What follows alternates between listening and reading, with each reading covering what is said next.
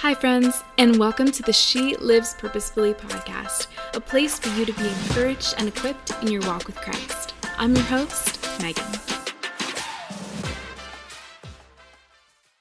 Hello, friend, and welcome back to the She Lives Purposefully podcast. I am so excited for today's episode. It is such a good topic, and it's something I think is so important. We are diving into apologetics, which is not something we often do on the She Lives Purposefully podcast, which is honestly funny because it's a topic that I'm really passionate about. I think it is so important to really know why you believe what you believe, why you can believe what you believe, why Christianity, why the Bible, all these things can be trusted, why God can be trusted, why what you believe is different and definitely more trustworthy than what maybe somebody else believes, and just being well equipped in that area, which is a huge part of why at She Lives Purposefully I aim to not just encourage you in your walk with Christ, but to equip you in your walk with Christ.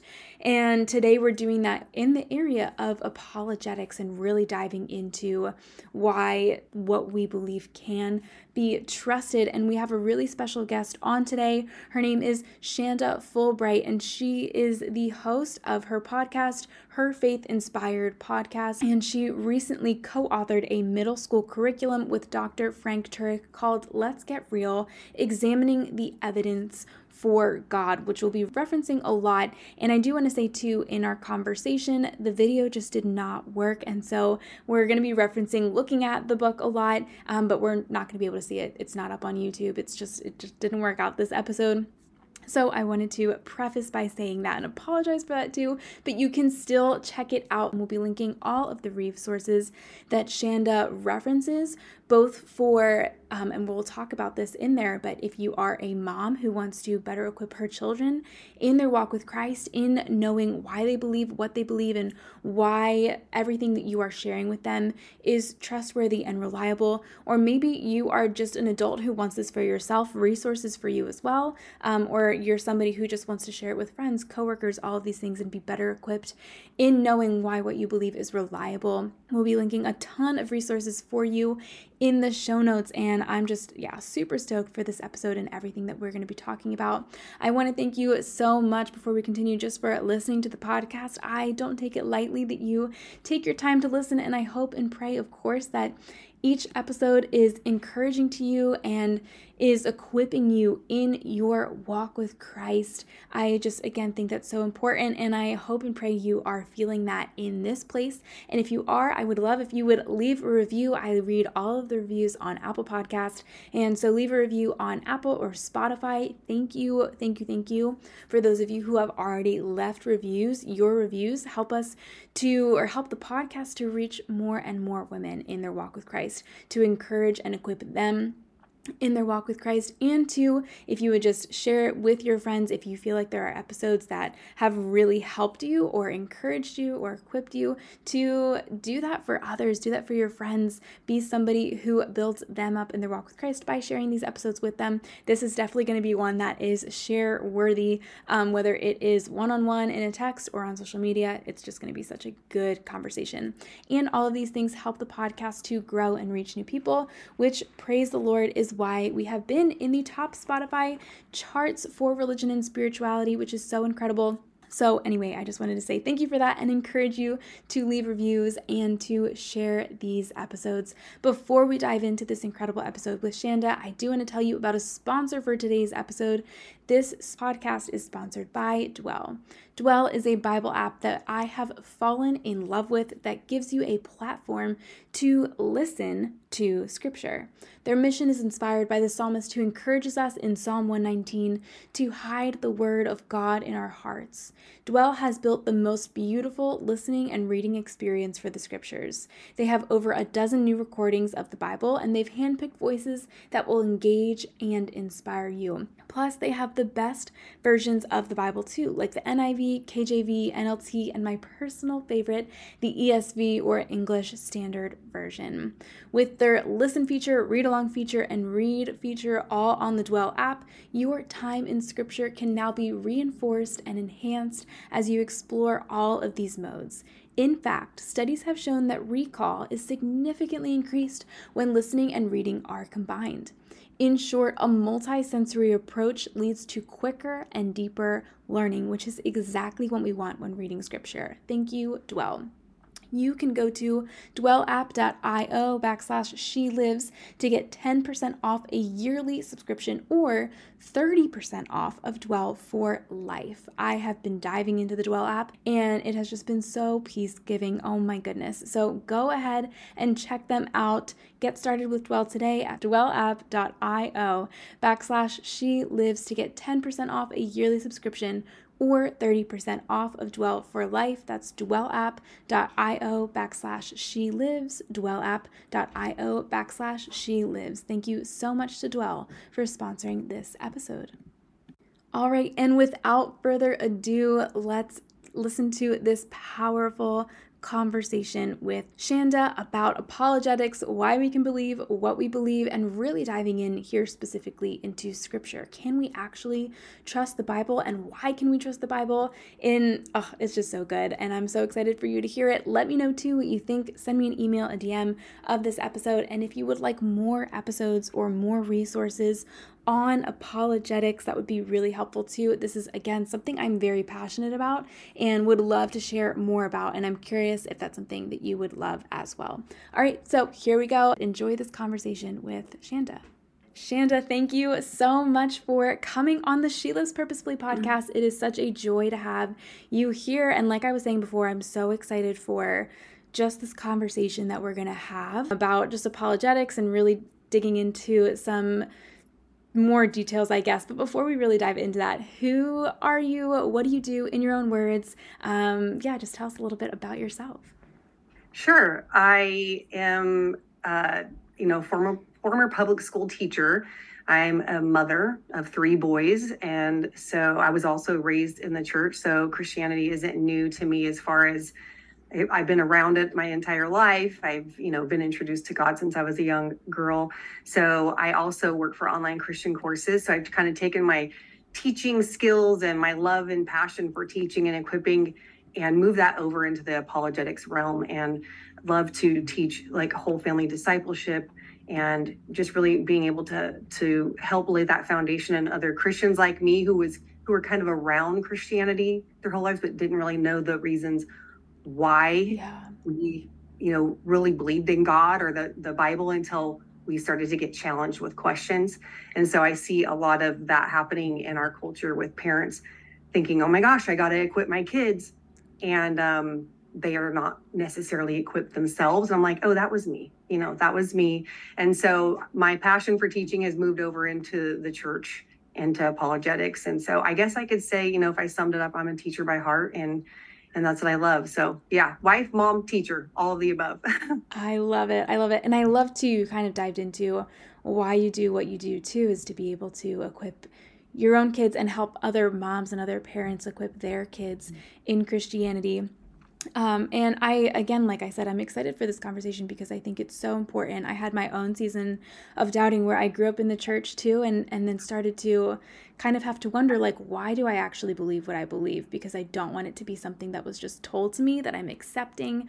And I think the world surrounds us with questions and doubts and, can really throw stones at and try to poke holes in what we do believe. So to be able to be equipped in knowing, and you had talked about this before we started recording, but Christianity is a reasonable faith. Like, we can not just blindly put our trust in this, but there's actually in the theme of apologetics, but there's evidence behind Christianity as well. And so I think it's important for our own faith to know, why do we believe what we believe, but also to share with friends, coworkers, family, whoever. And then, like you said as well, to raise up this next generation and maybe some of us just not blindly believing something, but growing up believing something and not questioning it until later in life, but rather equipping this generation to know, this isn't just something I'm telling you, but here's why I'm telling you, and here's why you can believe that. And so I'm just really stoked for it. And so I guess we can kind of start with the big question of why Christianity is a reasonable faith. And I'd love to dive in specifically. And I mean, if it makes sense to you, maybe we can answer that generally first, but Why specifically? Because Christianity is rooted too in God's word and scripture. Why can we trust scripture? And I think there's a ton of critiques in scripture, whether it's the New Testament writers or it feels like the Old Testament and the New Testament don't align, or people who love the teachings of Jesus as a good person, but like don't believe the rest of scripture, how the Bible was put together. So many things are coming to mind, but like, why can we actually trust the Bible and Christianity? So I guess just your initial thoughts on that, and then we can dive into all those things. Sure. Well, we have to remember that the Bible hasn't always been this one cohesive book, right? We see that we are the blessed ones to have the whole canon of scripture. But when Abraham followed God, he didn't have the Bible to tell him that God existed. And when you have the New Testament writers, they had the Old Testament. They were putting together the New Testament and didn't even realize that that's what they were doing when they were writing letters and talking about the evidence for Christ and the resurrection. So we have to remember as Christians that the Bible isn't the only thing that testifies to God's existence. God's existence, we see it all throughout creation. So we look at the world, and then we look at the word, and we know that they don't contradict each other. And so in apologetics, if somebody is struggling with just the existence of God, like skepticism, atheists don't believe God exists, but even some Christians wonder, wait, is this all true? Am I putting my faith into something or someone that I can bank on, that I can count on, that when I die, there is eternity that's waiting for me? We have to start with, in apologetics, we start with the cosmological argument, and we look at the evidence and the characteristics and the nature of the universe and say, if the universe has a beginning, then it has to have a cause. And if it has to have a cause, what are the attributes of that cause? That cause has to live outside of time. That cause cannot have a beginning. That cause has to be immaterial. And so we look at those things and we say, well, that pretty much sounds like God, spaceless, timeless, immaterial, all powerful. And then we move our way through to intelligent design. And we look at the design in the universe, and we evaluate, the distance from the sun to the earth. If it was off by marginal, distances, then life as we know it would end. That's just one of 122 of the anthropic constants, is what we call them, that make life here on Earth possible. And so you can get into detail on those, but then you move through and say, okay, that must be an intelligent, creative cause. And so we move through that. And then finally, you do get to New Testament reliability, because we're saying, okay, if this is God and God does exist, is it the God of the Bible? And then we look at the, a lot of people will refute the New Testament. If you look at Christians with a biblical worldview, 65% of Americans claim to be Christian, while only 6% of them have a biblical worldview. I know you kind of raised your eyes with that statistic, like, what, 65%? I know, that was surprisingly high to me. Yeah. Yeah. I think we should definitely have questions when you see the culture allowing and condoning men can be women, women can be men, gender is fluid. A basic fundamental truth rooted in biology that is being denied. Where are the Christians if 65% of America is really claiming to be Christian? Well, 6% have a biblical worldview. And many of those who deny, who don't fall into the category of having a biblical worldview, they say the Bible is not inerrant. There are errors in it. It can't be trusted. Right. And so part of apologetics is New Testament reliability. And we look at the eyewitnesses. Every one of the New Testament writers were either eyewitnesses or close companions of eyewitnesses to the events that is recorded in the Bible.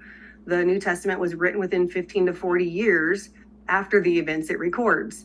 Every one of those eyewitnesses were either beaten, tortured, or killed for their testimony. Not one of them, live the quote unquote abundant life with, super successful and rich men. They weren't getting any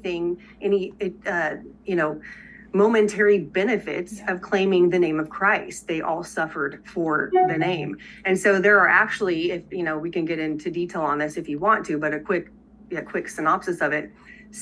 there are 6 E's of historical reliability that show why the New Testament can be trusted. And so in apologetics, even in our Let's Get Real Examining the Evidence for God, even the middle schoolers are learning this, that you have early testimony. The New Testament, or, the Bible, is the only historical document. And you have to look, the New Testament is a compilation of documents, right, into the whole New Testament. But it's the earliest historical document that we have than any other ancient historical document. Like, we put our stock into all of these other writings about people that were written hundreds of years after they lived. Yeah. This was written 15 to 40 years after the events it records. So it has early testimony, has embarrassing testimony. The men didn't make themselves look great and heroic. They showed their insecurities, their insufficiencies. When Jesus called them Satan, when they let women run to the tomb to find the body of Christ first, when women were looked down on in that culture, they recorded all of that. They could have made themselves look a lot better with them being the authors, but they didn't. So we go through the 6 C's of historical reliability to show why the New Testament can be trusted. And those are all of the things, are miracles possible. A lot of people stumble with the Bible itself, saying, well, that's all nice. And yes, it records real dates of real time and real people. However, there's miracles, and that makes it, a fairy tale or a fable or a myth or a legend or whatever. And we provide the evidence that points to the reasons why the New Testament can be trusted, why the resurrection really did happen, why miracles are possible. And like Dr. Frank Turek always says, if God exists and you want to know if miracles are possible, then the very first verse in the Bible is the greatest miracle that ever happened, when it says, in the beginning, God created the heavens and the earth. And so we examine all of that evidence, and we lay that out before atheists and Christians. We have two different audiences, right, that have to learn or hear this. Yeah. And we provide all of that. And it goes into, like I said, it goes into more depth and more detail. But once you examine that evidence, especially with Christians who have always heard about God and been told the what of their religion, when they examine the evidence and they're told why, those two concepts, those two things are fused together, and it creates for confidence into what we believe. Without the why, your what can be poked, there's holes that can be poked into it. And a lot of times we think, we'll be asked on the outside of my home, I'll get these questions. Outside of my church, I'll get these questions. But that's not true. My kids will ask me and have asked me, why do we believe the Bible is reliable? Well, if I don't have anything else other than, because it's God's word, I'm still not giving them reasons. I'm actually just creating a circular argument, and it's not giving them the confidence that they need to trust what we're telling them is true. Yeah, I love all of that. You're talking and I'm like taking notes of questions to ask and everything. So good. I wanted to talk about, just because you pointed out, like, we might get those questions and those poked holes or things, or attempts at poking holes from the outside, or, actually it'll be in our own home from our kids, like just wondering these questions as they're learning new things. And I think sometimes just from ourselves too, like we allow, I know for myself, like my own mind to really run with different ideas and doubts. And I think this conversation is so important because sometimes, especially for people who maybe grew up in it but did get those kind of answers, well, it's like, just because it is God's word and there's not further, you don't know that there is the what behind, or like the why behind the what, rather. And you don't know that there are those kind of answers there. So I would love to dive into, you mentioned the 6 C's, I think, of reliability for the New Testament. And two, I would love because you mentioned the book, or I think curriculum or workbook that you have. So I definitely would love to link that in the show notes too, for anybody who is looking for that, especially if you have kids as well. And I think honestly for ourselves too, for people who feel like they're not as equipped in the why behind what they believe. But yeah, talking about kind of those 6 C's of why we can believe, I think it was the New Testament specifically, because I think that's a really common kind of first thing that maybe, at least for me, that you hear, and why the Bible isn't reliable, and then therefore Christianity is not reliable. Sure. So it's the 6 E's of Ease. I historical kept saying C's. reliability. Oh, Okay. no, you're totally fine. I know E's and C's, it's hard to tell on a recording or a Zoom. So, yes, it's the 6 E's of historical reliability. And all historians use this, like the 6 E's for ancient documents. It's not just the New Testament, right? Cool. So historians who aren't Christians, who they can even be atheists, who look at the New Testament, they will say it does fulfill the criteria for the 6 E's of historical reliability. So we're not just talking about, biased opinions, right? We're talking about evidence here that points to why the Bible can be trusted. And so the first E is eyewitness testimony. Again, all the New Testament writers were either eyewitnesses or close companions of eyewitnesses. Like Mark was a close companion, I believe, the disciple of Peter. And so when you look at the Gospel of Peter, a lot of people who look through textual criticism and things like that will say it looks like Mark was writing according to Peter's account. And if you look at how even Peter presented, or excuse me, how Mark presented when he said, Jesus told him, "Get behind me, Satan," when Peter was refuting the fact that, no, you're not going to go die. You're going to, you're God, you're the Son of God. And Jesus said, "Get behind me, Satan." Even that recount in Mark is not as as harsh or as in your face, I guess it would be taken as it was in some of the other Gospels. So we have eyewitness testimony. That means this wasn't secondhand information. It's not like, hey, this guy told me that this other guy said that Jesus did this. It was, I saw it with my own eyes. And so, or it was firsthand information. So embarrassing moments, again, I kind of alluded to the fact that you have a lot of the culture in the first century was that women were looked down on. They weren't considered as, I guess, put in the same positions as men, but they admitted that the women found Jesus first. The tomb was empty, right? And then we have where, again, Peter's called Satan. They by Jesus. They even put in the hard sayings of Jesus. John chapter 6, we have Jesus saying, "Eat my flesh and drink my blood." If you want someone to follow this man, and you saw many of his disciples turn around and say, "Hey, this is too hard. We can't buy into this cannibalism," because they just didn't understand that he wasn't speaking literally. And they turn and leave. Why would you write that into a gospel, right, another document, to try and get other people to believe in Jesus if you saw a lot of other people already leave? So they put in these what we call embarrassing testimony, and they didn't beef it up and make it look like they were the heroes or that they were Jesus's buds. They walked with him for 3.5 years. He literally called them and said, "Come follow me." And then afterwards, Peter denies Jesus 3 times. That's all documented. They all left him on the night that he was taken in to be crucified. And they were saying that basically scripture is fulfilled, right? And so you have embarrassing testimony. Then you also have excruciating testimony, which is basically the persecution of the disciples.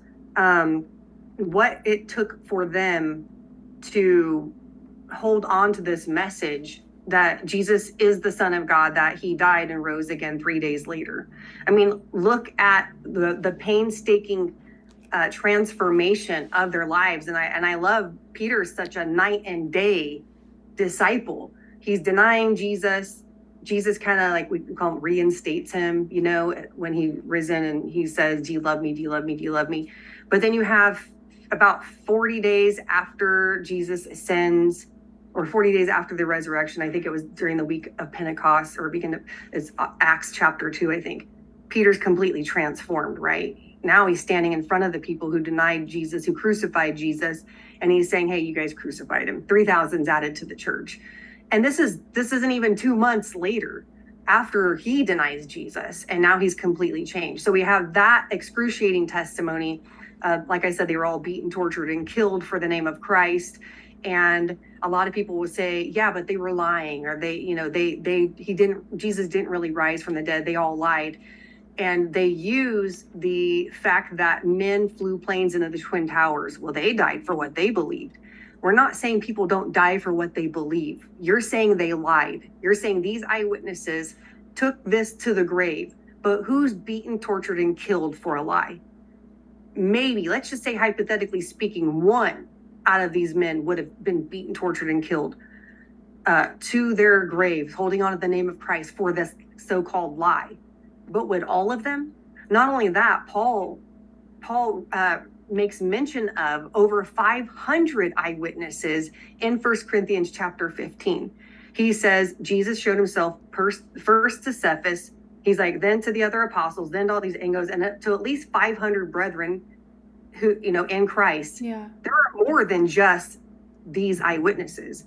And Paul's specific. And then he says, and then lastly, to me, as one born out of due season. Like, he's saying, I'm an apostle now, but I wasn't actually there with them in that moment. And so we have the excruciating testimony. We have expected testimony, which is Old Testament prophecy. So Jesus fulfilled the night that they all scattered and left him, fulfillment of prophecy. The fact that he was beaten, the fact that he was crucified, the fact that he came to his own and his own did not receive him. The prophecy fulfilled. So we have expected testimony, and then we have extra biblical testimony. There are other historians during this time, like Josephus and others, archaeological testimony, different artifacts, things like that mention Jesus, mention his disciples, mention that the disciples believed in him, that he is said to have performed, they didn't use the word miracle, but that he did these things, that he said that he was the Son of God. I mean, so we have at least 10 extra biblical sources that confirm the dates, the details, the people of this time. And so those are the 6 E's, the 6 E's of historical reliability. And so we're looking at, like I said, you could go into depth on these, right? Yeah. And again, I don't have enough faith to be an atheist. Dr. Frank Turk goes into much more detail for the adults, but we don't hold back with the kids either. Yeah. I mean, the kids have this, you probably can't see it, but that's 6 E's to remember. And we list the 6 E's of historical reliability, and then we go through each one of them so the kids can also see, we're not saying believe the New Testament because it's God's word. I mean, we should, and it is God's word. But we're not saying believe the New Testament because you're Christians and that's what you should believe because it's your book. And we're not saying do it because we said or because God says. We're saying do it because there is evidence, good evidence that shows it can be trusted and that it's reliable more than any other ancient historical document that we have. And if you're going to put your trust into Julius Caesar and his life and the things that he did and trust that those things that were written about him hundreds of years after he lived, then why are you going to dismiss the Bible? Yeah. And so that's the argument, I think that's so good, especially that last 2. Well, quickly, could you just list the 6 C's again, just for anybody keeping track, just like Yes, for sure. So we have early testimony, and then we have eyewitness testimony, embarrassing testimony, excruciating testimony, expected testimony, and extra biblical testimony. I think that's so great. And I love too at the end how you were talking about comparing it to almost like how we just, blindly accept a lot of things as history that don't have as much, I guess, extra, or you had mentioned kind of that extra or surrounding test or any testimony, any of those things. But we cast off scripture so easily because we hear one potential hole in everything that we believe, when really there is actually a lot of evidence behind everything that we believe in the book and everything that's written.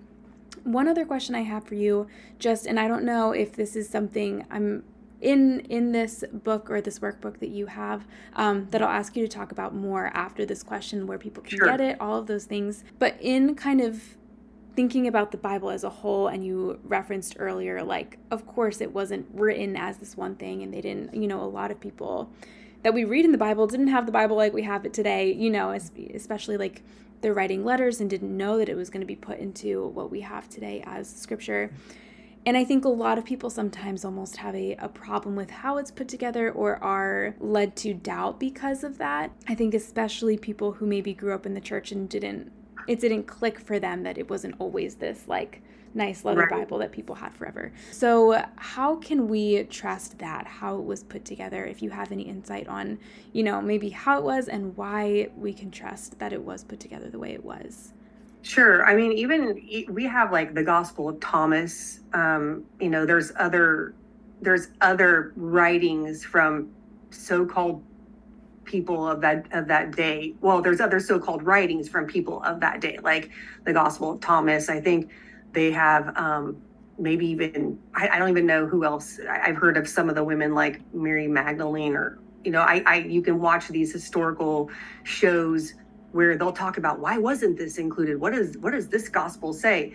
What they're missing when they're wondering why that one wasn't added or included into the canon of scripture is because it doesn't meet this criteria. And they're saying there is, like, we have manuscript evidence where you have 8,000 Greek manuscripts alone of the New Testament documents. Wow. You have, and we did write that in here. So that's also, when you look at early testimony, we're looking at manuscript evidence that I believe the earliest piece of manuscript evidence we have is from the late, like, I want to say it's 180, 105. I don't quote me on that exact date, but it's right in that range. And it's a fragment of John's, the Gospel of John, right?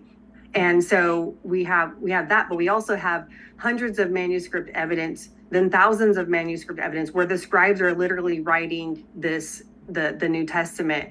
And so I think we have, there's some in Greek, there's some in Latin, there's thousands of manuscript evidence that shows if there are any errors within the New Testament, it's usually spelling errors, or it could be semi-location errors. None of it is contextual errors in the sense of when it comes together to say that Christianity isn't true or it's contradicting the fundamentals of Christianity, right?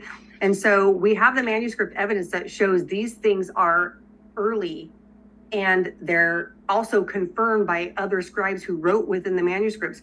If the Gospel of Thomas does not have the early testimony, if it showed up in 400 AD, it's not going to be in here because we don't have any early testimony that confirms that it was written by an eyewitness or a close companion of an eyewitness. See, that's why it has to be 6 E's of historical reliability. If it's not early, if it's not an eyewitness or a close companion, it doesn't get put in here because the likelihood of it being changed or it being a fraud is more likely the further we get away from the events that it records. Yeah. That's why it wouldn't be in there. Yeah, no, I think it's so great that you said that, because I don't know if I'm thinking this through, and I don't know if I'm going to verbalize it correctly, but we have now, these 6 E's of reliability that give us like why we have what we have as scripture.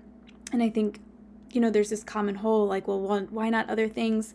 And almost like it's this expectation, I think, from people outside or from our own doubts or whatever, to question what we do have, and then using, I don't know if I'm going to say this right, but like questioning, like, why don't we have those other things, but like disregarding the fact that we need them to be reliable. Yeah, I don't know if that made sense what I just said. Yeah, but, well, I think I understand, and if I don't, ask me again. But I think for me, growing up in church, we're not taught this part of why the Bible can be trusted.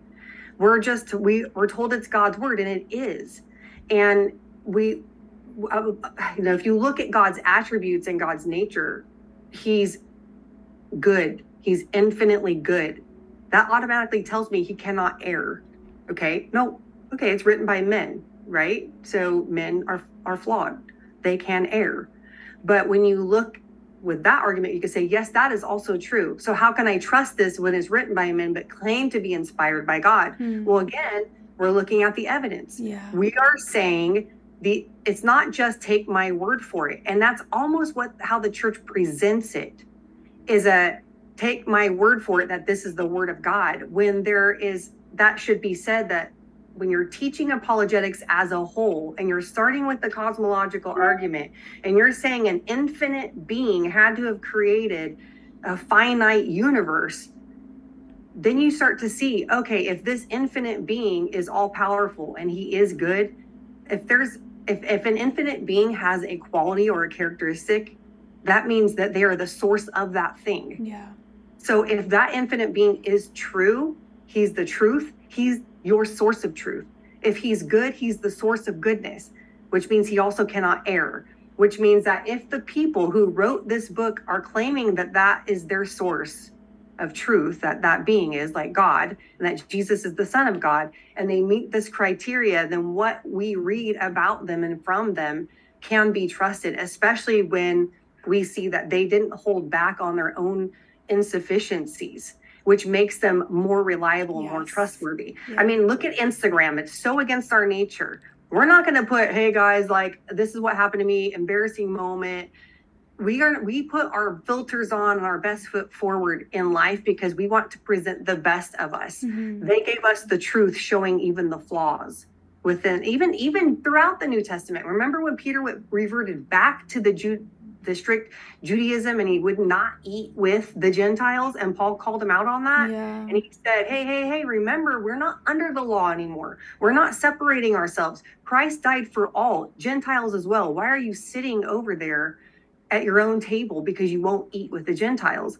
And so they put that in there as well, showing that there was still some things that they had to work out within their own salvation, and they didn't hold back from putting those things in there. Those things, to me, are hard to write about yourself. Yeah. You know? And so, yes, part of the reason why we have such a difficult time is because we are learning this later on in life. Yeah. And we weren't presented with it in the church simultaneously with the Bible is the word of God and it's inerrant. Yeah. We need to know both of those. Yes, it is. Why is it? So I love it. And jumping off of that too, I just think this is also important. And I love what you were saying about how they, reveal these hard things that sometimes we come at and we're like, well, they did this, so this can't be, from God or something like that. But the fact that they're so honest about this process, like you're saying, and so raw, just reveals how trustworthy they can be, that they're not hiding anything about all of this and how the Lord is in all of that. But like you said, how many of us are learning these things later on in life. Talk to us about where we can find this workbook that you keep referencing, and so I will link that too in the show notes. But just as we wrap up here, where we can find that, and where we can find you, and where people can connect with you and just learn more about everything you're saying. I know you have your own podcast, and we talked about that in the intro before this. But let us know all the stuff. Yeah. So again, Dr. Frank Turek and Dr. Norman Geisler wrote, I don't have enough faith to be an atheist. It's kind of like, for me, I said I was raised in church. I was missing apologetics. But then when I watched Dr. Frank Turek, I was like, he made apologetics relatable to every Christian and was almost like, this is why you need to know this. And that's what he does. And I don't have enough faith to be an atheist. So if you're a parent or a Christian and you're like, I don't know the why behind the what of my religion that I claim, read that book. We also said, hey, we're waiting too long to allow kids to know the evidence of their own faith. We need to teach them. So we co-wrote Let's Get Real, Examining the Evidence for God for 6th through 8th graders. This is a teacher guide. We walk you through how to teach it.